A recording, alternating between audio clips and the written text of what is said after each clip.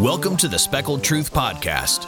This is the only show dedicated to the conservation of the trophy trout population from the East Coast to the Gulf Coast. Here, we go below the surface to discuss what happens when science and anglers work together for a cause. So gear up with the crew as they talk about all things big speckled trout. Get ready for the slimy, salty truth, better known as the Speckled Truth. Hey everyone, I want to welcome you back to the Speckled Truth Podcast. Captain Chris here, joined by Mr. John Blaha from CCA Texas. Sir, welcome to the podcast. Chris, thank you. I appreciate the opportunity to come and talk to you. I know we've talked about doing this for quite a while, and I know Shane and I had you on our podcast a year or so ago, but again, just simply appreciate the opportunity and see what we come up with today. Yeah, I was actually reflecting on that last night, believe it or not. I think that was in 2018. Was it that long ago? It was, man. And it's funny because, thinking about just kind of reflecting on that and how far, to some extent maybe, and I appreciate you guys, having me on that podcast, because that's kind of really when Speckled Truth kind of started to gain a little bit of momentum. But we're kind of in it together, right? And for the right reasons. And so I appreciated that platform, both you and Shane gave me that time to just speak, on you guys' platform. We appreciate that. Yeah, well, and same back at you, the opportunity to have you on, and as well as I know you've gone and spoke with the Helotes chapters and a few, I think San Antonio and New Hill Country chapter, New Braunfels, and I mean it's a great message. It's something that everybody needs to take that message to heart and stand in the front of the mirror and take a look at it. Yeah, no, and I appreciate it. So I won't belabor the point though. So for folks that are listening, and we have folks from here all the way up to Virginia, and so it's kind of a customary question, and that is, tell us a little bit about yourself and how you got involved with CCA. Yeah, I guess I grew up in Angleton as a kid. Actually, I was born in Louisiana. Okay, so I didn't know that. Wasn't there very long, maybe a few months. My dad was in the Navy there. But anyway, landed in Angleton and spent my entire childhood, my adult life until about 16 years ago when we moved to Rockport. Love to fish. My mom gave me a picture this Christmas when I was 2 years old with my cane pole. Okay. Worked for, went through school, worked at Dow, did instrument electrical work, and actually started volunteering for CCA in 1990. Back then it was Gulf Coast Conservation Association. And that was, I can't remember, it was 89 or 90, right around then. That's about the time they broke ground on CCA Texas, and was actually fortunate to be out there when they stuffed the shovels in the ground and That's cool. turned that first set of dirt. But, very active with the Missouri County chapter, was active, able to be a part of the state executive boards as a volunteer. And then in 2002, just an opportunity came up, and honestly, kind of, I'm going to say fell in my lap, but, I was maybe ready for a change, didn't really think about it much, and then it was presented to me again. I really started thinking about it, and labored over the decision for a couple months, and then but once I pulled the trigger, I never looked back, and I think it's the best thing I've ever done. Mm-hmm.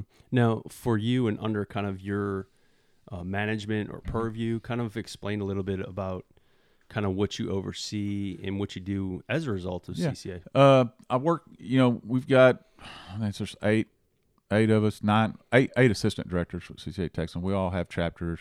I've got, my chapters include San Antonio, Corpus Christi, the Brush Country, Rockport, Port Aransas, and in addition to those chapters, I also oversee our habitat program. We started that habitat program in 2009, and I got tapped on the shoulder to kind of be the staff lead on that, and that's been a real enjoyable part of the job for sure. So we work with our volunteers. We travel. We try to make as many meetings as we can as the schedules allow. We get certain times of the year, events are overlapping, so we have to prioritize where we go, where we don't go. But that's one thing I'll say about CCA Texas is we try to stay in constant contact with our chapters, and we try to be in front of them. So certain times of the year, we're on the road a lot, and it's enjoyable. I've met a bunch of really incredible people through the job, and have some lifelong friends because of that.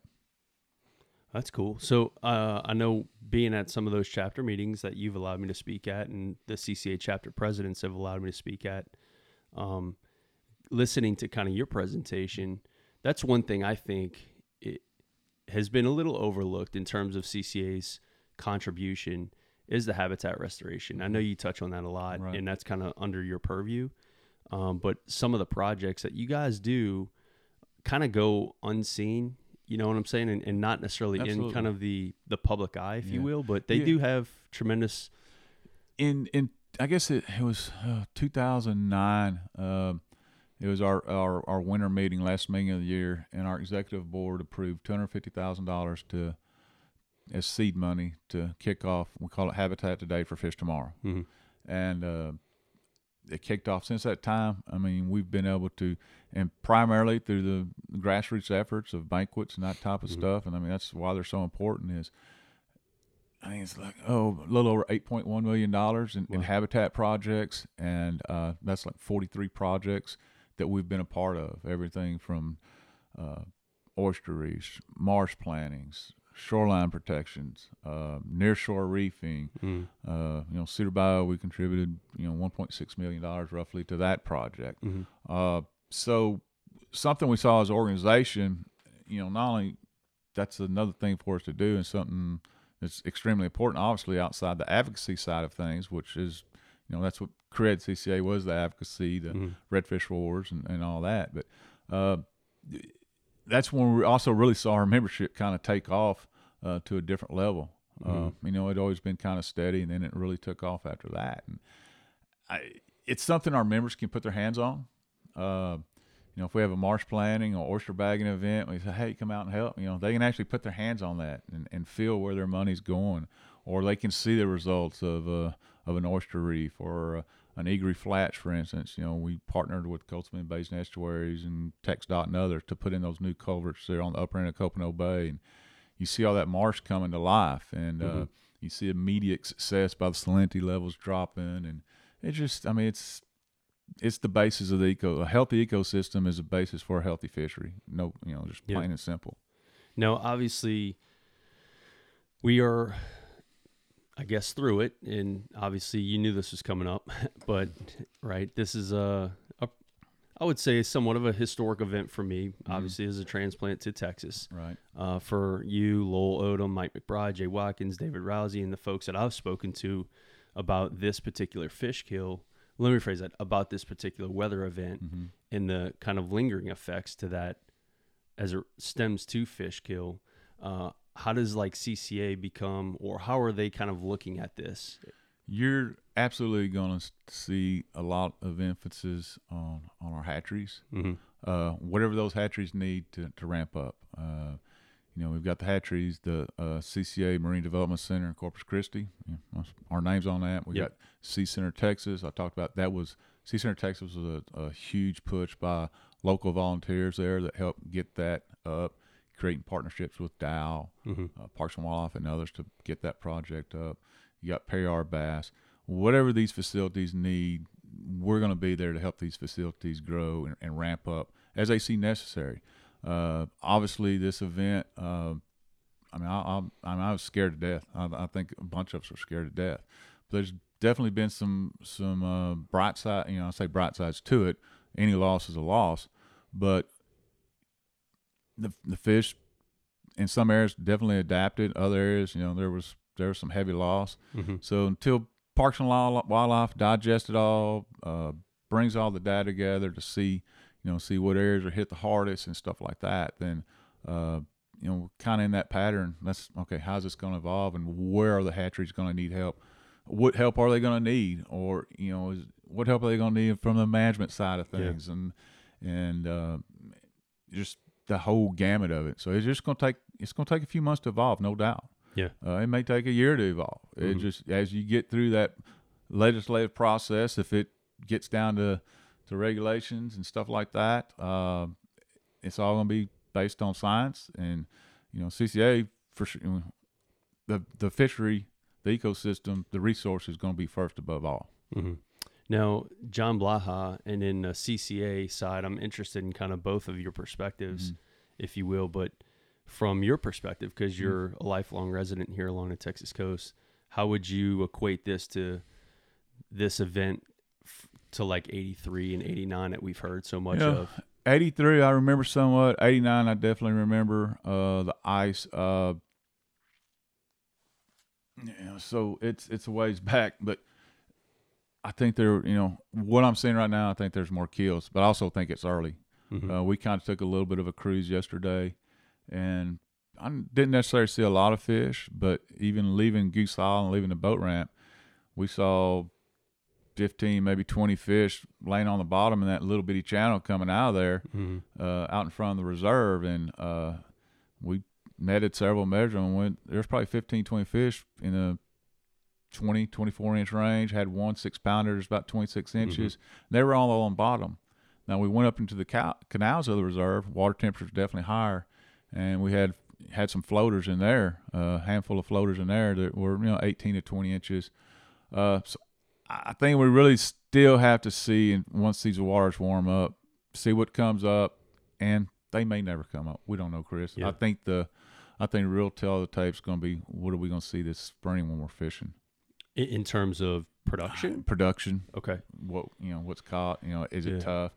But after seeing the videos from Jay, seeing the videos from some others, there's definitely some fish that survived. You see some of the, I would say I'm gonna say selfish acts of some of the stuff going on in some of the harbors and stuff. Those fish, obviously, they've survived. Let's give them some time. Let these fish have a break, give them a chance, and as things heat up, hopefully it's going to be a brighter light than maybe we expected.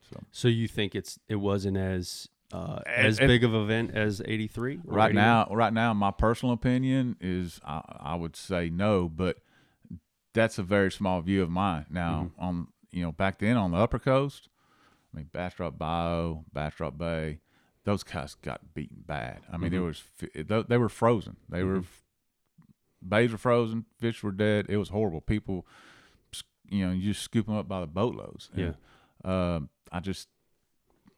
I don't see it as that bad. But again, I still think we got some days to play out. No, sure. And so I think Caleb McCumber from Bite Me Podcast, right. Captain Caleb TV, he actually, I really appreciate his efforts. But aside from that, I really liked his approach, and that was getting various guides really from Port Izzy, looked like all the way up Jimmy. I think it was Jim. Hey, Jimmy West. He talked to Chuck Ozell up in Sabine. Yep. Yeah. So up and down the coast to kind of give a report, right? Now this is, he right on the heels of the actual freeze, and we really haven't seen that warming trend like we're seeing today, recording this podcast. And so it's still maybe a little too early to tell because those fish, they got to bloat to float, right? And exactly. And I was, I was really surprised with what Jimmy West and those guys. Can't remember the gentleman. Alan. Okay. Yeah. It's like they really didn't see much of anything. Yeah. They lay on the bottom, or are they even there? Did they actually, had they had enough time to acclimate and get in and acclimate? So, but it looks like the lower coast got hit pretty hard. Yeah, there's parts of the lower coast that did. And then it's like it's in pockets. It's like. Just south of Mansfield looked like it had pretty good kill. Just north of it had a pretty good trout kill. And then you got up towards Glasses, and it sounds like it was a lot of redfish. Did those fish slide off in the bottom of the land cut? It's hard to say. It's hard to say. I think the big difference, and I know you're saying that, the big difference for sure between this year and, say, 83 and 89 is we had a good cool down for a week leading up to it, probably. In 89, I can remember we actually had 2 freezes in 89. I can remember it being, I think it was February. We had a pretty hard freeze, and I remember Buddy and I were actually fishing Oyster Creek, and it was cold enough that we had ice forming on our eyelets of our rods. And we caught that Sunday. Front had come in, it had been really cold, and finally warmed up a little bit, but like I said, it's still cold enough to freeze ice on our lines. But we caught, and of course, maybe 8 fish, but they were all 5 to 7 pounds. And we let them go, let them swim. And he got called out. He had to go to the plant. But then the next, I don't even know if it was a week later, then we had that really hard front, and it stayed cold for days. And that's where that kill evolved from. So After that, Bastrop Bow, again, just like 83, Bastrop Bow, Oyster Creek, all those little tributaries in there, the banks were covered with fish. Now, one of the things I was talking with Mike McBride about is that, and it from a historical context too, which is something you gotta think about, is that in 83 and 89, you probably maybe had a little bit maybe larger biomass of fish, right? And Very also possible. too, on the back end of the, now we're seeing folks getting back to fishing, resuming normal operations, and like, oh, well, that's where, we were talking a little bit about it. It's like, I'm going to personally catch and release the rest of 2021 just to give the fish a break, and encouraging other anglers to do that voluntarily. And for no other reason, just give the fish a break, give the fishery a break. And here's why: because unlike 83 and 89, listening to the Blackwoods of the world and all the folks that we've had in the podcast in previous years, man, the participation rates in the fishery is like 20-fold, right? The participation is so much more. It's that I think crazy. that's overlooked, is that we maybe had a Absolutely. larger biomass of fish and less participation then. So those that fishery maybe had a chance to recover kind of more naturally, as opposed to now. We've got to help Mother Nature. Yeah. And whether it's individually, through the hatcheries, and just simply through decisions, whether they're regulatory or not regulatory, we've got to look again. I said earlier, you got to look in the mirror and what am I going to do to help take care of this? What am I going to do to help protect and make sure this resource is here for our kids and grandkids? Sure. We've got to. We don't have a choice. Organizationally,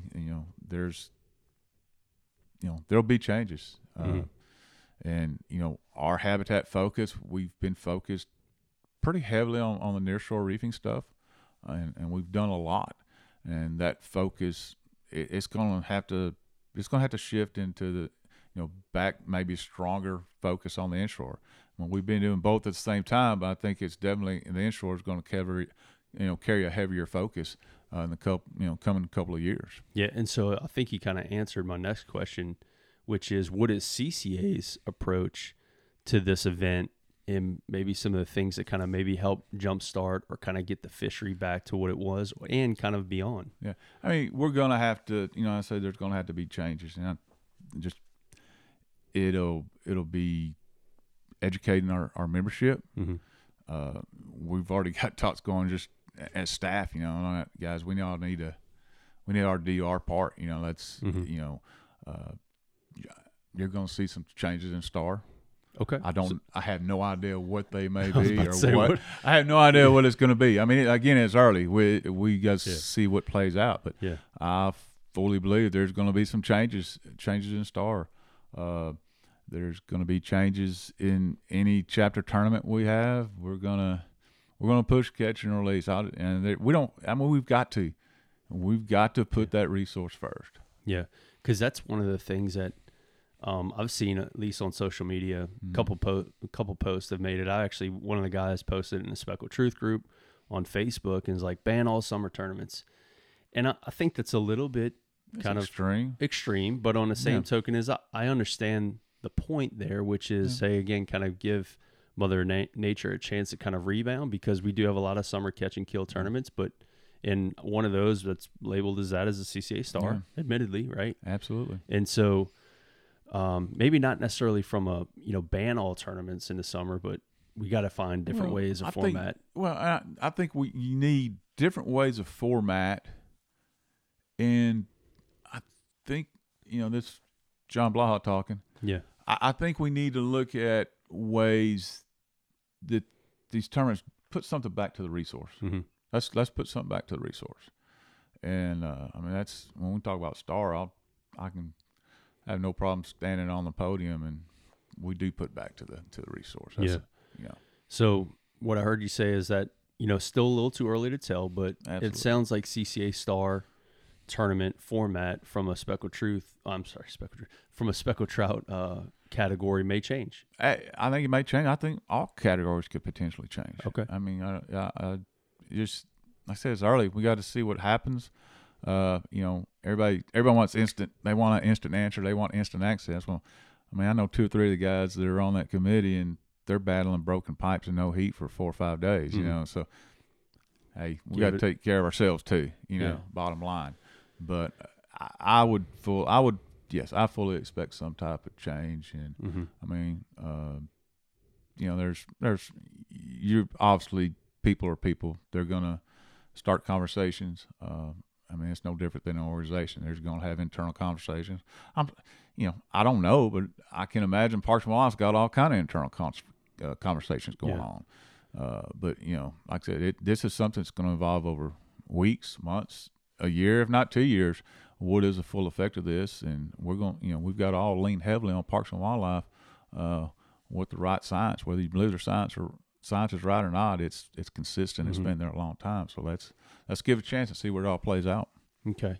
Yeah, because I think that's kind of the world we live in, with social media, instant gratification, in terms of post it out there, immediately get a response, and I think it's good and bad. Obviously the bad is, you can jump the gun a little bit. Absolutely. And things can kind of make irrational decisions not based off of fact. But the good is, I think, and hopefully y'all see it, particularly maybe not only just John Blaha, but CCA Texas, CCA National, is that, man, you got a lot of people that participate in a fishery that I think really have the best interest in mind for the fishery. Absolutely. And want to give back. So, how do you continue to encourage that? And it's at, like a lot of, I'm going to say some of the ladies with babes on a bay. How can we help? How can we help? How can we help? I mean, frankly, I've said it multiple times talking about the hatcheries and stuff like that. Support the local banquets. I mean, that's what these local banquets, that is the main driver. That is what feeds all of our habitat work. That's what feeds the funds that go into the hatcheries. So, attend those banquets, be a part of it. If hatcheries are something near and dear to you and you feel very strong about it, make a donation earmarked for the hatcheries or earmarked for habitat only. It can't go anywhere else. It has to go to that hatchery, to the hatchery system, or it has to go to our habitat work. And I mean, we have people who do that all the time. And it's, so as members, that's the way to do it. And just, educate your fellow anglers. Talk with your fellow anglers. It doesn't have to be a knockdown, drag out fish fight over whether you keep fish or not, and just say, hey, let's talk about this. Let's give these guys a break. How much is too much? How much isn't too much? Yeah. Let's walk through it, and let's all we all have our hearts in the right place.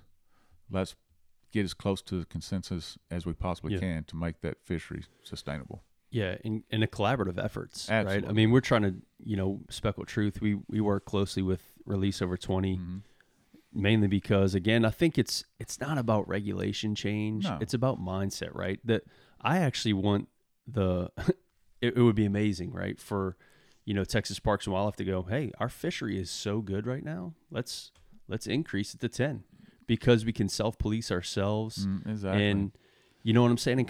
And that's getting to the root of the cause, which is the mindset shift in the everyday angler, right? Is that, hey, if I need to keep 5, then I'll keep 5. But it's not the reason I launch the boat. It's not the reason I go wade fishing. It's the experience. And it's the experience, right? And so if you, right, we see it in the bass fishing world all the time. Absolutely. Is that they're still catching creel limits on every lake almost, right? But the mindset throughout that fishery is that it's a catch and release fishery, but if some folks actually do want to harvest it or take that fish home and put it on a mount, there's no other. I mean, it's okay, Absolutely. And so I mean, it's we went fly fishing in Colorado the first time I ever done it, and I mean, I'm sitting there, I'm walking in the river, making casts, seeing these fish, catching fish. First fish I catch a 20-inch brown, and it's like keeping a fish never even crossed my mind, or much less anybody else's mind in that river. And like you said, there's nothing wrong with keeping some fish, but God's sake, let's give them a little bit of break and let's let this reset and let's let it all move forward, and this fishery will be great. I mean, it's already pretty dang strong, but let's help it. We've all we've all benefited from it from the standpoint of being able to fish it, being able to have some fish to take home and eat. Businesses, from the guides, the tackle industry, the boat industry, they've all benefited from our resource. Yeah. Let's take care of this resource so people can continue to benefit and continue to enjoy it. And I think that's the misnomer, right? Is because we're advocating for catch and release just for the remainder of 2021. It's totally voluntary. And Absolutely. I'm not advocating for regulation change, but for folks that are so opposed to it, it's like Democrats and Republicans, like, no, man, like I just have the best interest for the fishery. And it's like, it brings out such violent behavior and totally inappropriate words. I cannot tell you how many responses I've typed out in the last 48 hours that I just set the phone down and let it sit there for a little bit and then go back and delete it. It's just, we'd put some pictures out there on the babes and the CCA Randall's Bay deal, and it was like, those are Photoshopped. Those are from years ago. And I walked down there, I didn't see any of those fish. Well, guess what? We probably walked down there 2 different times. And the cynical attitudes, and we've got to get rid of that. I mean, come on. Nobody's trying to take anything away from you. Nobody wants to take anything. Some people have a more conservative mindset than others. And we all want to see that resource thrive. And again, I want to, when I'm 80 years old, I'd like to be able to go down there and catch a fish and not have to worry about it. I want my daughter, hopefully she'll take up fishing at some point, put the surfboard. No, I don't ever want her to put the surfboard up, but I mean, she's a lover of the water. I mean, she absolutely loves the water. She wants to see everything taken care of. She, stuff like longliners and gill nets, and that's stuff that upsets her. I've said it many times. I was involved with the Surfing Association for Texas while she was growing up, and she went through it. And sometimes I'd get so mad at recreational anglers because I see how they treat our resource from a standpoint of trash and stuff like that. When I see this, I'm going to call them goofy. Hopefully I don't get in trouble by my buddies. But all these surfers out there, they take care of stuff. And if you disrespect that resource, you're going to hear it. Yeah. So everybody loves the resource. We just got to take care of it. Yeah, we got to figure out ways. So I want to circle back to the CCA STAR because it is a pretty hot topic, particularly obviously. And so you're saying that there's going to be some changes. Yes, I haven't talked to those guys, but I fully expect changes. But so what are some misnomers, or what are some about CCA STAR, right? So it is, and you probably are well aware of this, but it's labeled as Texas's largest catch and kill tournament. Is that true? No. That okay? I mean, I don't want to come off sounding, just denial or whatever. I mean, I pulled the stats on what trout were weighed in since 2011, 2018. I didn't have the stuff for 19 or 20. Anywhere from 45 to 50,000 members entered each year. I think the most fish that were ever killed in a single year, or I'm going to say weighed in. I mean, weighed in a single year was about 69 fish. That's less than half a fish a day for 50,000 people. And as an organization, when you're looking at pure numbers, I mean, it's not a killer, but as an organization promoting conservation, we need to make a change. Yeah. That's my personal opinion. And like I said, with this event, we are going to push into it. Yeah. Well, there'll be some changes. There's no doubt about it. What are those changes going to be? We don't know. Yeah. No, because the biggest thing is, just one, being not necessarily transparent with the public, but giving them that knowledge, right? I mean, is that publicly digestible where people know and understand that? And if not, why doesn't CCA maybe do a better job of publicizing that? We have to ask Star that. Oh, yeah. So I'm on and so everybody understands, we got CCA Texas. The STAR tournament's part of CCA Texas, but it's run by a 3-person staff. I didn't know that. They deal with everything. I mean, our focus as Texas ADs, our focus is the fundraising side of stuff, and I see, and the advocacy side of stuff. We're working with advocacy through meetings, through attending hearing. Some of us actually attend hearings and testify. The STAR tournament, it's a membership function. It's basically been a zero budget part of the organization for years.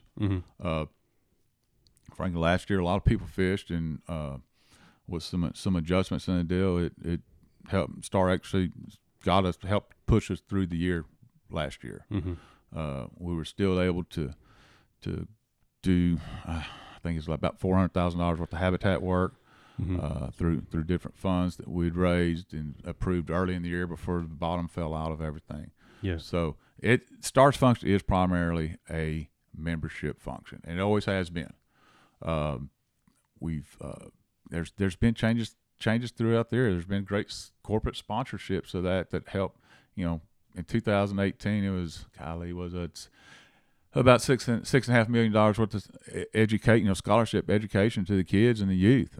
Which if it's 6.5 then it's probably roughly 7.5 now. Maybe not quite there, 7.3 or so. Just have to look at those numbers, find those numbers. But a lot of people associate CCA, CCA STAR. It's so much more than that. STAR's advertising in the last few years has really started focusing on some habitat stuff. Those guys have done great. Some of the media partners and stuff, they put together some great habitat videos and stuff like that. That's part of the advertising. So it's much more. That part of it is to educate those members. Okay, you're fishing a tournament. You're a member of CCA Texas. You have some great opportunities. You have wonderful opportunities for your kids to potentially earn scholarships, and it's a great education effort as well. And that could always improve every day. Everything we do can improve on a daily basis. As far as educating our members, no doubt about it. Yeah. So obviously with COVID, and that's a crazy thing to think about, is that we just went through like a natural disaster in the midst of a pandemic. If you really think about it, it's like pretty unprecedented times right now. Right. But I mean, thinking about COVID and its impact on CCA, obviously you couldn't have banquets and things of that nature. And so, oh man, it was, so CCA STARs it sounds like picked up the tab for that for this year. We made a lot of, we made a lot of cuts. And when I say cuts, we, obviously weren't spending money, but as ADs, we worked our tails off doing these online auctions, and they were wildly more, successful than we could have imagined, especially the Facebook Live deals that we did. We did 3 of them. It was wonderful. That's fantastic. We've got wonderful support from our members. Just like in those Facebook Live deals, our members were donating trips, stuff that you wouldn't normally get, nilgai hunts, all kind of stuff like that. So our members really, really stepped up in a time. With the other thing I really noticed on these online auctions is we started touching some people that we don't normally touch, because we just talk to people. What chapter are you involved in? Well, I've never really been involved, but my buddy's involved, and he told me about this, and I can't wait for y'all to do those again. I can't wait to go to one of y'all's banquets. I looked y'all up, and y'all do some really cool stuff. Especially the habitat stuff. That's really cool. And then you start telling them, well, we're real involved in hatcheries and stuff like that, and they just perks them up that much more. Like I said, again, STAR's a membership driving deal. STAR did well last year because they adjusted their budgets. They took a different approach in marketing. As they went really heavy on social media, went really heavy on emails, which frankly kind of drives me a little bit crazy on the emails. And I hope we didn't lose some people from that email database, because how everybody is with spam and stuff. Yeah. I don't see it as spam, obviously. But it was a good year for STAR. My personal opinion is that I think if CCA STAR changed, I can't talk today. If CCA STAR changes the format from a speckled trout category and then either implements like a CPR category or something along those lines to kind of help mitigate the stigma of it being a catch and kill tournament, right? I personally believe that a lot more people would actually participate, because there is an alternative to bringing the fish in, because let's face it, we are actually kind of evolving to a more conservation-minded mindset. And I think a lot of people with that stigma of knowing that, hey, I would participate in STAR, but I want to kill a fish I catch. And so now, like, if you implement like a CPR, like, hey, I can still, participate in STAR, potentially win some, of the big prizes that you guys have, but now I don't have to kill the fish. Yeah, I mean, there's, you got the tagged redfish division. I mean, there's alternatives out there. We've got, sheep's head. We've got gaff top. We don't have drum. Yeah. We do, flounder. That's been a touchy one, honestly. Yeah. And you got the offshore division still. It's a whole different chain, whole different group of anglers. Like I said, bottom line, there's going to be, there'll be some changes. Just until this next few weeks and months, evolve. We'll see what rolls out of it. This season, we'd like to recognize one of our newest sponsors, and that is Down South Lures. From their regular 4-inch Southern shad to the 5-inch Supermodel and versatile 3-inch burner shads, it's easy to see why these baits have become a go-to for many Texas anglers. Designed with their unique hybrid tail, its natural swims in the fall action produces big trout not only here in the Texas coast, but across all estuaries. Aside from that, though, they're made right here in the USA. So be sure to support this Texas brand that supports you in pursuit of that next big bite. I humbly started making shirts for a few local fishermen.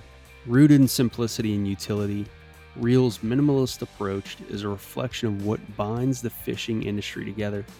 Now found throughout many coastal retailers, their lineup of comfortable and functional gear aims to make your time on the water a success.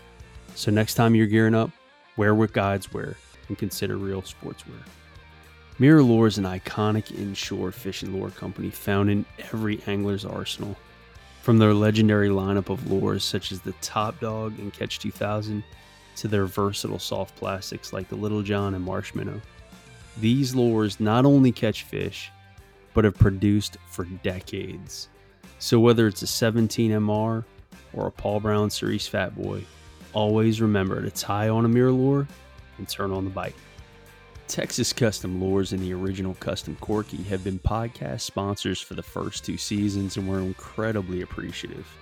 This Texas brand, with inputs from the most respectable guides across the Texas coast, complete every big trout angler's arsenal. With great fish catching colors, my personal favorites, Texas Turnip, Bay Mistress, Plum Nasty, to name a few. It's easy to see how these things produce time and time again. So next time you're targeting that next big bite, I highly encourage you to fish the original Custom Corky. And remember, the big girls aren't colorblind.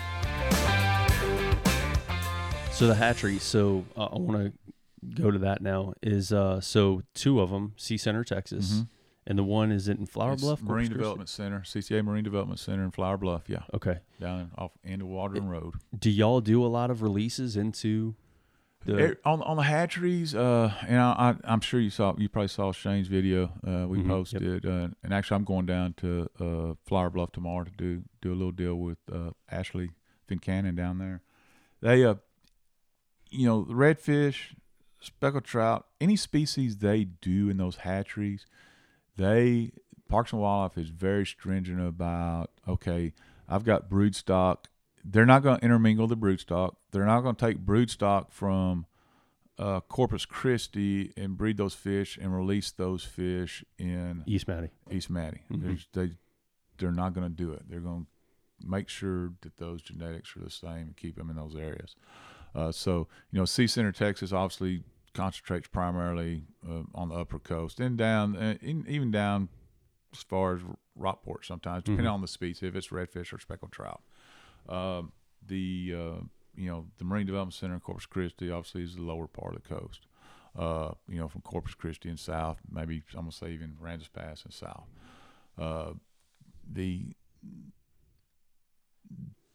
If you look at the video, you'll see, in a trout, there's got to be basically 25 brooders, and that includes the male and females within a tank for the trout. For the redfish, there's typically 5. I think it's 3 females and 2 males typically in the redfish. redfish tanks. But the deal about these hatcheries is they do, between speckled trout and redfish, they do have the ability to switch over their focus. Okay, we're ramping the focus on the hatchery up purely for speckled trout, or we're going to ramp it up purely for redfish. Redfish. You know, we just contributed. You know, finished up the new flounder hatchery at CCA Texas, and I think we kicked in like $325,000 to build that building and provide some of the equipment. That one's coming online. Again, you know, Shane, we did a video with Shane here a few weeks ago on that one. So we're going to continue to support those if they. I mean, our name's on them. We help start those things. We're going to support them and continue to help them grow and help Parks and Wildlife wherever they need the help to get things done. But they do introduce fingerlings into the fishery. Okay. Oh yeah, absolutely. Yeah, no, I was trying to get hold of Shane on the way up here, and that actually I forgot what I was going to ask him if that was a number. See if he had any numbers off the top of his head. I couldn't find my stuff from last year, but I mean it's thousands, millions of fish that are introduced throughout the fishery. Yeah, so the ones in Flower Bluff or in that hatchery probably get reintroduced, like you're saying, kind of in that Middle Coast area. Wherever that broodstock came from, that's where they're going to get introduced. And that's cool, right? And so I did a podcast with Angelo Cepedos, Mississippi Gulf Coast Research Lab, and basically kind of same thing is that if you wanted to even participate, what you could do is actually sign up with the Gulf Coast Research Lab. You could catch fish, bring them in live. They would basically sanitize the fish to some extent before introducing them into their broodstock, because if you have one kill or introduce something, it can really wipe out a lot, right? So they do, in their very scientific way, make sure that they're doing their due diligence to make sure that they're. But the point is they would only take fish from a certain area, like you're saying, to capture those genetics, reintroduce them into that area. Now, whether those fish, go one way or the other, that's a different story. But the point there, though, is that anglers that participate in a fishery were able to participate in the hatchery production as well. In terms of, and so does CCA or any of those allow anglers to participate? The Babes on Baffin tournament, it's a much smaller tournament in Corpus. For years, they've always brought the hatchery traders in and promoted that. Really pushed hard to promote that as a. It's held in October, cooler months, a little easier to manage with, and held it as a opportunity to bring in redfish and trout specifically. That one was, I think, one drum, one trout, one redfish was kind of the three species, one of each you could weigh. And but you got live fish bonuses, and there's a fair amount. I'd say half the teams participated in it from that standpoint. But those fish would go to the hatchery as part of the broodstock. I know the Corpus Christi chapter for years. They do it maybe on an annual, semi-annual basis. They had real close ties with the hatchery people down there, and they would go when say the hatchery needs some broodstock in Mansfield. I'm just going to throw a place out there. They would, there's several of the guys would go down with Parks and Wildlife people, and they'd help them catch broodstock to put in those tanks. I know the flounder, when CCA Texas first kicked off its some of the flounder studies and stuff, and this was years ago. They would we had some guys around Chocolate Bio and Bastrop Bio that helped Parks and Wildlife secure broodfish by catching them. I mean, there was look, we need single hooks, we need try to be barbless, let's take care of these fish, and the tank was had to have your number one. You got to have your boat set up for it. If your boat's not set up for it, it's a worthless effort. But they would transport those fish to a trailer and then take them to hatchery and take care of them. So years ago, some of the early tournaments, and Legends does it. There's several tournaments that do it. There's ways to do it.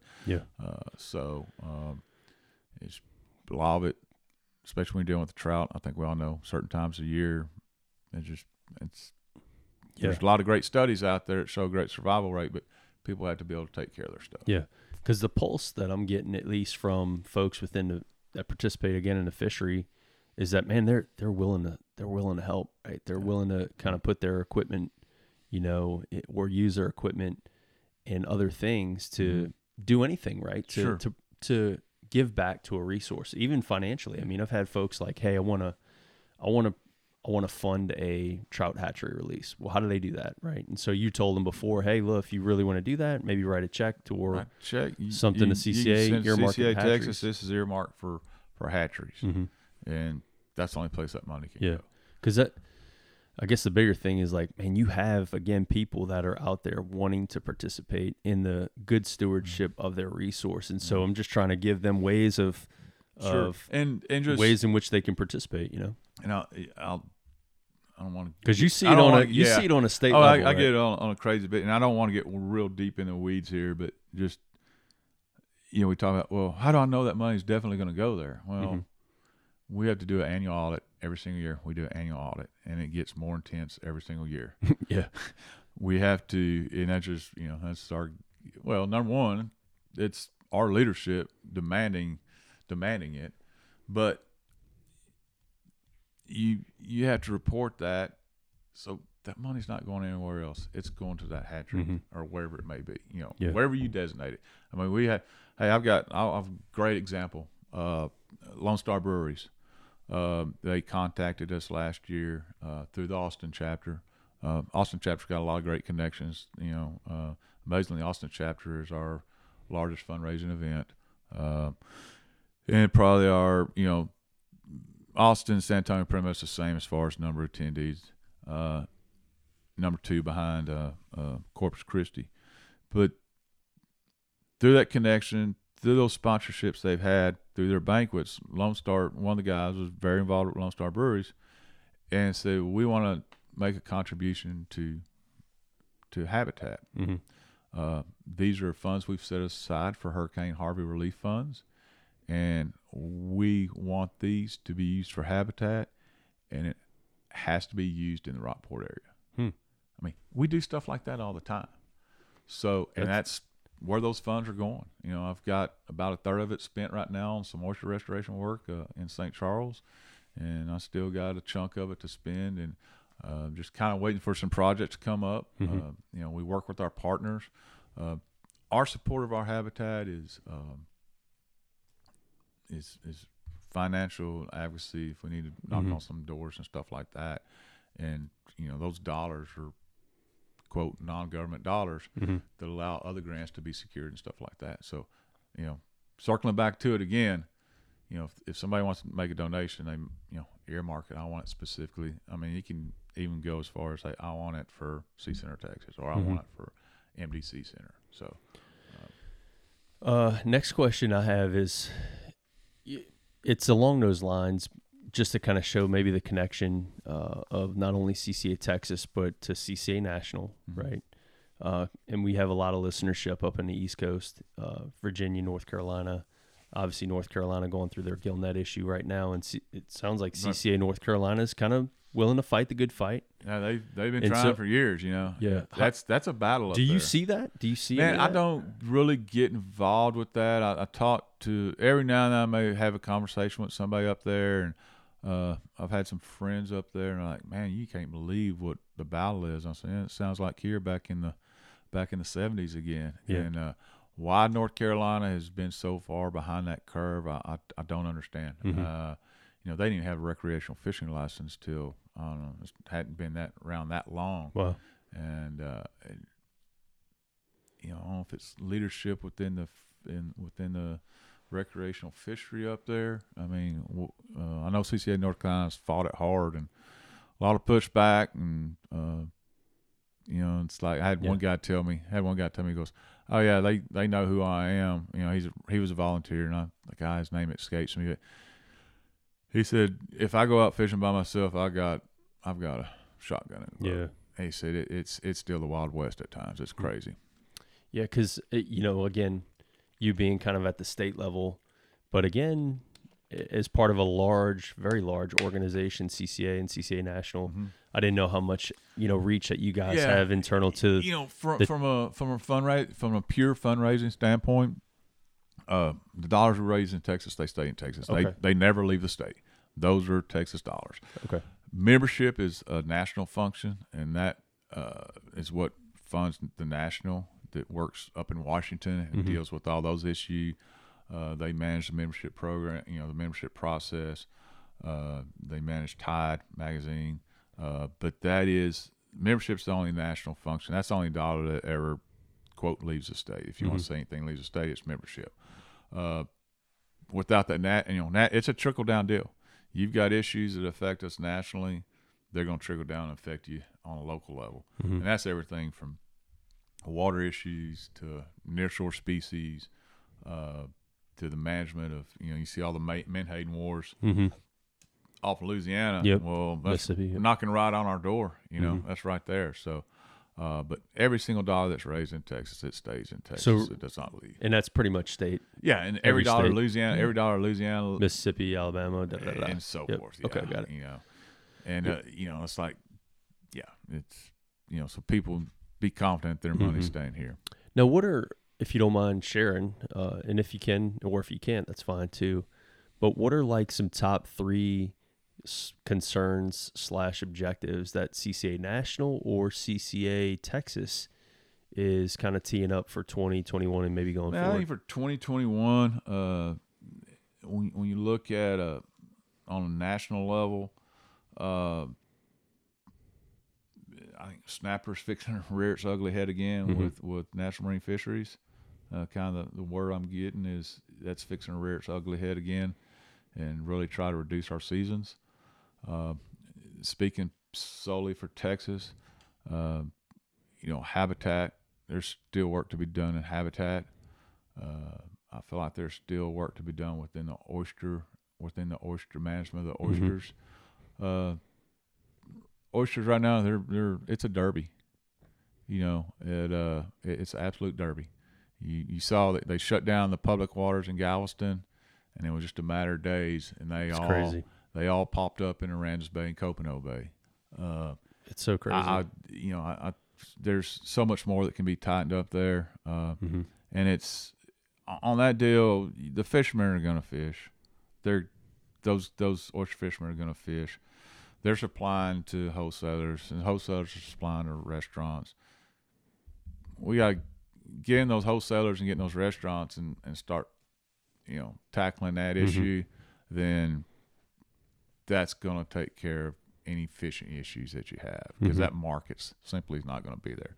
A lot of great help with CCA Texas and Shane, the guys, his name Brad Lomax, and other from Water Street Restaurants and others. Finally we have an oyster mariculture bill in Texas that deals with oyster mariculture. I think once that gets going and we start getting some oyster farms out there, that's going to take a lot of pressure off that half-shell market. That half-shell market is that's a lot of the driver, I think, for the undersized oysters you see. I mean, prior to 2017, there was, citations and, little misdemeanors issued where 60% or more of their sack might be undersized oysters. Let's close those gaps. Let's close the gaps. If you got to make it hurt, but they need to respect that resource as well. I think you're going to see, water quality is always an issue. That has been for years. We basically we have a water attorney that we hold to watch that. Somebody constantly watching permits. In my home waters, the Port of Corpus Christi, I know lots of people have worked hard on that. You see the Port Aransas Conservancy and others doing battle, and when there's going to be growth, there's going to be growth. The country lives off the economy, but we have to do it in a way that is advantageous to the resource and takes care of the resource too, because that resource is a huge part of the economy as well. Yeah, absolutely right. I mean, it's billions of dollars. Yeah, it's amazing what a little freckle fish. The freckle fish, the redfish. Oh, I mean, the drum. Hey, let's face it. I mean, you go around Rockport, there's a ton of trout caught, a lot of focus on the trout and the redfish, but there's a lot of focus on that drum too. A lot of those guides, and they're, hey, a little 18, 20-inch puppy drum, that's some dead gum good eating. Yeah. You know, that's some great table fare. That's what Blackwood, when I did that podcast with him, he's like, man, that's all a target now. Because they're great table fare. Yeah. It takes the stress off the speckled trout population, and they're fun to catch. But yeah, you can go to Clean Table at Goose Island or even, you know, at Cove Harbor, and you in the summertime, that's pretty good chunk of what's coming up on that table is the drum. And you know, Chris, I think the good in it all, the good of it all is, I think we do have a younger generation. Is they're growing up with a more conservative mindset. So I think this will continue to grow. Not saying there's not those out there that think fish is there forever. But I always talk, you know, used to talk to Rousey a lot, and you know, as life goes, we don't talk. I mean, it's not that we don't talk, but we just, you know, whatever, we don't talk as much for whatever reason or the other. But something I would always say to him was like, it's got to be peer to peer. I mean, I've said that to a lot of my buddies. It's got to be peer to peer. And I mean, I got friends that I'll start getting on and, well, why? I mean, why can't I take fish? I'm not telling you don't take fish. It's kind of like you said earlier. Just take what you need. Let's let some go. And it's whether it's speckled trout, whether it's drum, sheep's head, redfish, whatever it is, just take what you need. I mean, I get the whole argument about, I say I get it, and I'm not going to tell you I agree with it. The whole argument, well, I came all the way from Lubbock to fish for a week. I ought to be able to take back whatever I want to take back. Come enjoy the experience. It's not about everything in that box. Enjoy the experience. You know, hopefully you get, you know, when you're fishing with some of these guys like a Watkins, like a Rousey, like, you know, these different guys like this, like a JT Van Zandt. I mean, these guys are talking about the fishery, what they see, what that bird does, when that bird comes down, when that fish is here, I mean, it's educate. We all need to educate. And it's not about how quick I can get back to the dock. And that's recreational guys, that's the recreational guides, the individuals, that's everybody. Let's enjoy what we have. Let's take care of it. And you know what? If we got to put a little peer-to-peer pressure on one another, then let's do that and educate each other. Now, don't punch me for asking this question. I'm sorry, John. But what are some other like misnomers, or what are some other things that like CCA Texas maybe is aware of that the public perceives them as, which is not true? Does that make sense? Yeah, I'm just kind of like the equivalent would be something similar to that of like the CCA STAR as being equated as. Like it's like you hear it from both sides. Honestly, you may hear from one side. You know, all you want to do is you work with commercials, trying to keep them in business, or you got 5 or 6 guys in the office making a decision, or y'all want to make everything catch and release. Y'all are horrible. Y'all want to put us all. You know, you want to put all the flounder people out of business. You want to put all the shrimpers out of the business. We want the resource to be sustainable. We want everybody to benefit from it, and to benefit from it in a way that the resource, again, stays sustainable. Our organization works on a committee system, and when I say, you know, we've got our local chapters. Every chapter president's part of the state board, but then we got our management committees. We've got our habitat committee. We got our governmental affairs committee. We got our Parks and Wildlife committee. So, like, you know, for instance, Parks and Wildlife committee, they deal with the game wardens, say coastal fisheries, when they have requests for money. That committee looks at it. Yes, they go through the process, weeding it out. Yes, that's a good deal. No, that's not a good deal. Or, hey, y'all brought a quote from XYZ company.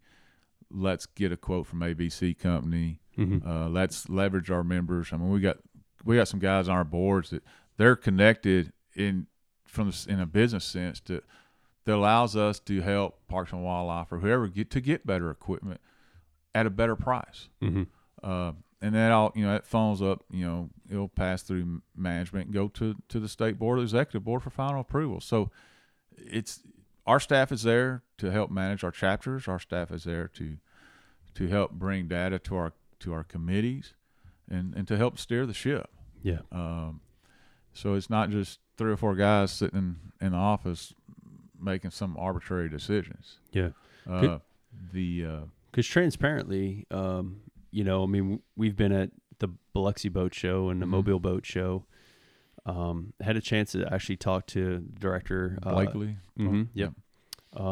In Alabama, but in Mississippi, we're in our booth. We have like live trout. We're advocating for the resource. We're trying to bring this connection between a member and the fishery, and just trying to grow that love and appreciation and create that passion to want to take care of that resource. And so we see ourselves kind of doing the execution arm of like CCA, and around the corner, CCA is, selling memberships or giving away koozies or whatever it is. And so we're like, man, come on, CCA, like help us out here. But I understand too, because I'm a victim of it in my everyday job, which is in the Air Force, is that it's a large organization, the Air Force. And so there's some bureaucracy there associated with a lot of, the decision-making as opposed to Speckled Truth. Me and 3 other guys can make the decision if we want to go work Houston Fishing Show this week. So I see the agility now, and I understand that internally. And but it's still hard it's still hard to swallow. Like,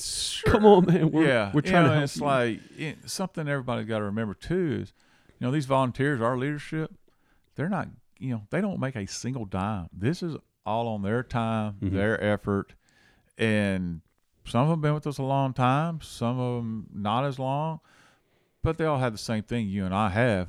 And that's a love and a passion for the resource. But you bring all that up. You said it's a big organization. It's got to make a deal. I went through an interview process when Robbie Byers became our executive director. Pat Murray was our executive director at the time. He was going to national to do some stuff for national, and I had the opportunity to interview for that job as well. And Robbie had a few years on me, and it absolutely the right choice that Robbie was in that job, was chosen for that job. Robbie's got a great vision on just day-to-day operations, kind of. He's got a great first gut instinct on things, and he really does. But anyway, in that interview, one of the guys in the interview said, "What is the one thing that you dislike about the organization?" And I'm like, God, I'm sitting here in this interview, and he's asking me to tell him what I don't like about the organization. And I sat there for a second. I was like, the glacier movement to get things done. And just like you said in the Air Force, I'm sure it feels like a glacier moving. It's funny. A lot of times. It's funny because I was talking to Darren Jones earlier this week, and he knows because he has some military ties. Stateside, to get things done in the Air Force, it takes a glacier movement. Downrange, when you're in the thick, tip of the spear, if people have resources are available and bodies are available, and that's what you need, you get it done. Right. Whether you don't look at policy, you look at mission. And so that's where I think we tactically, Speckled Truth, other organizations release over 20 have a little bit more tactical presence because we have the agility to move, right? Sure, yeah. As opposed to like CCA, where it's a little bit more, again, of that large bureaucratic organization where it's a little bit tougher, right? Sure. Yeah, like I said, it's been around for 43, 44 years, since 77. So it's been pretty successful in the way the organization works. And there's been changes that, like I said, the change in, I think it was 99 when it went from GCCA to CCA. That was a big move and a very necessary move because national policy affects local, state, and local policy. It all trickles down, whatever that issue may be. Then, how the organization changed. Then we changed. 2009, we created this habitat initiative. Other states started creating habitat initiatives. you're touching another part of the resource to make that resource better. Mm-hmm. I mean, advocacy, working in the legislature, that's going to be a backbone there forever. That's not going to go away one way or another. And it has to be science-based. I think there's sometimes where you may make some decisions that are, I don't want to say economic, just socially based perhaps. Mm-hmm. I don't even know if that's the right word. But we have to have good science. Advocacy is always going to be there. The habitat's going to be there. Mm-hmm. We have to educate our members. We made a hire a year ago. Kevin Hickson's running all our social media and doing all that now. That's been to me, that's been a great change. Mm-hmm. We've got he's literally, that's his job. He runs all our social media, our website stuff. He takes care of all that. So that's educating that member. We're going to start stepping up like this deal with Shane. We've done the flounder deal. We did the hatchery deal past week. I'm going to do the one in Corpus next week. Again, another avenue, another way to educate our members and our non-members that follow the organization and talk about the importance. We've done a couple things with habitat on those videos. So the world is in a social media realm in this day and time. I mean, it's not going to go away. Yep. It's the absolute devil sometimes. Yes. I think we all know that. Yes. Right now, yes. I could feel some of your pain this morning. Yeah. But, for me, you keep doing what you're doing. You're doing the right thing and keep pushing that education and the importance that we take care of it. Sometimes you're going to have to feel like you got to have some leather or body armor on, but that's part of it. Every now and then I'll have a buddy or somebody that can sense, or he'll see me make some kind of snide comment on social media or something, and he goes, "Having a good day?" Yeah. I'm like, "Yep, you know it, buddy." I mean, but that's you know what? If we weren't at the top of the game and doing the right thing, we wouldn't be getting those crisps. No, I would agree there, and that's a lot of the comments that I got actually with my post this morning on my personal page was like, dude, haters are going to hate, and the reason they're hating is because, you're doing something. And so, anyway, it's with pure intent, man. Yeah. I have nothing to gain here financially or anything like that. And so just for all the listeners out there, it's not like I'm making $1 gazillion. Actually, I make $0.00 off Speckled Truth, which is hilarious. But I just love it, man. I love being able to talk to you. I love being able to share things within our community that I think need to be talked about. Some of them taboo, some of them that just maybe are misnomers and things of that nature. But we do it. I do it, man, with just pure intent and passion. And so my last question to you, John, is really to the last question I have for you, though, before I really kind of ask your questions on what do you kind of what you want to see, or maybe what are your closing thoughts to some extent. But so, Mr. John, for folks that have maybe been CCA members and are no longer CCA members and have just kind of fallen by the wayside of like, man, that organization is what would you tell them? Real simple. Look at what we've done from a habitat standpoint. Mm-hmm. Look what we've done from the management of oysters, the creation of an oyster mariculture program. Just simply look at the results. And how do you not, doing up until 2020, the 3 years prior to 2020, we were doing about on average about $900,000 a year in habitat work. Mm-hmm. How? Yeah. I'll challenge you to show me another organization, another nonprofit, an organization of our type that does that. And I think that hire with social media may help get after that. Absolutely. And I think mainly because that information, that production isn't getting to the everyday CCA member. Yeah. And like I said, we talk about 2020 and pandemic and all that. And unfortunately, he literally started January 2020 and we went through last year. Yeah. So that's only going to get so much better. Mm-hmm. It's, he's great background. he was a huge part of our Kevin was a huge part of our Cash for the Coast, those Facebook Live events we were doing. I mean, he's learning our business as we go. I mean, he obviously had a huge background in social media, and he worked on some, he was heavily involved with some political campaigns and stuff like that. So he understands how it works, and he's done a great job at learning and continue to learn and grow how our organization works. Early on, Shane and I, and we deal with Kevin every single day. If he's got something, it comes by Shane and myself and Ted Vinker, our national guy, every day. And there's times where you catch something. I say, well, hang on, Kevin, let's think about this.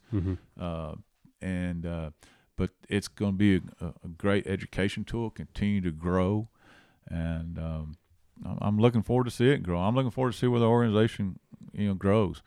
I think the strength of any organization, like I said, we've got a template that is very, very successful, and at the same time we've made little tweaks and turns along the way to keep it going the right direction and make it that much better. And this freeze event's going to be one of those things that makes some tweaks and changes and keeps us going to a good direction. Yeah. I'm interested to see what the outcome is with the CCA STAR. I think I think a lot of people are kind of sitting on their hands on that one. Myself, I am. So yeah.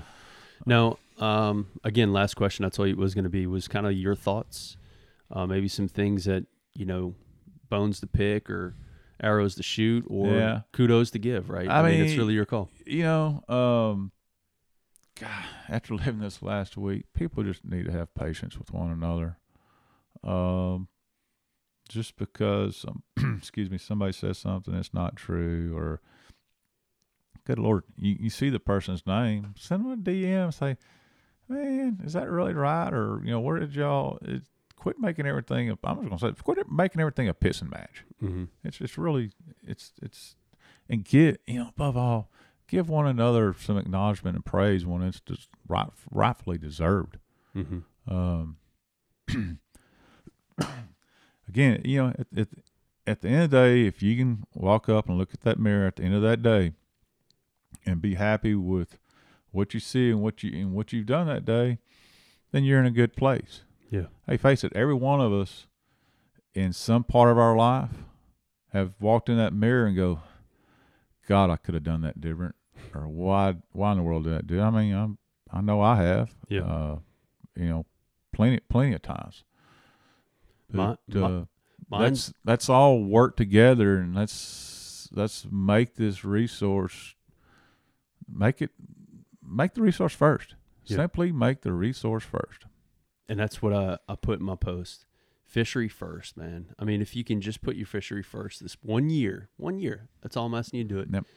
Then we may see impact 2-3 years down the road and maybe reverse a trend and get it back to where not only is it currently world class, but listening to the stories from Mr. Blackwood or the Jay Watkins in the years past, maybe we can get back to that. Yeah. It's like, come on, let's go. And there's been some great days in recent times as well. 100%. Yeah. But and lastly, want to take care of the resource, and we also we really focus on the fish, but let's take care of that habitat, and that includes don't leave your junk laying around out in the water.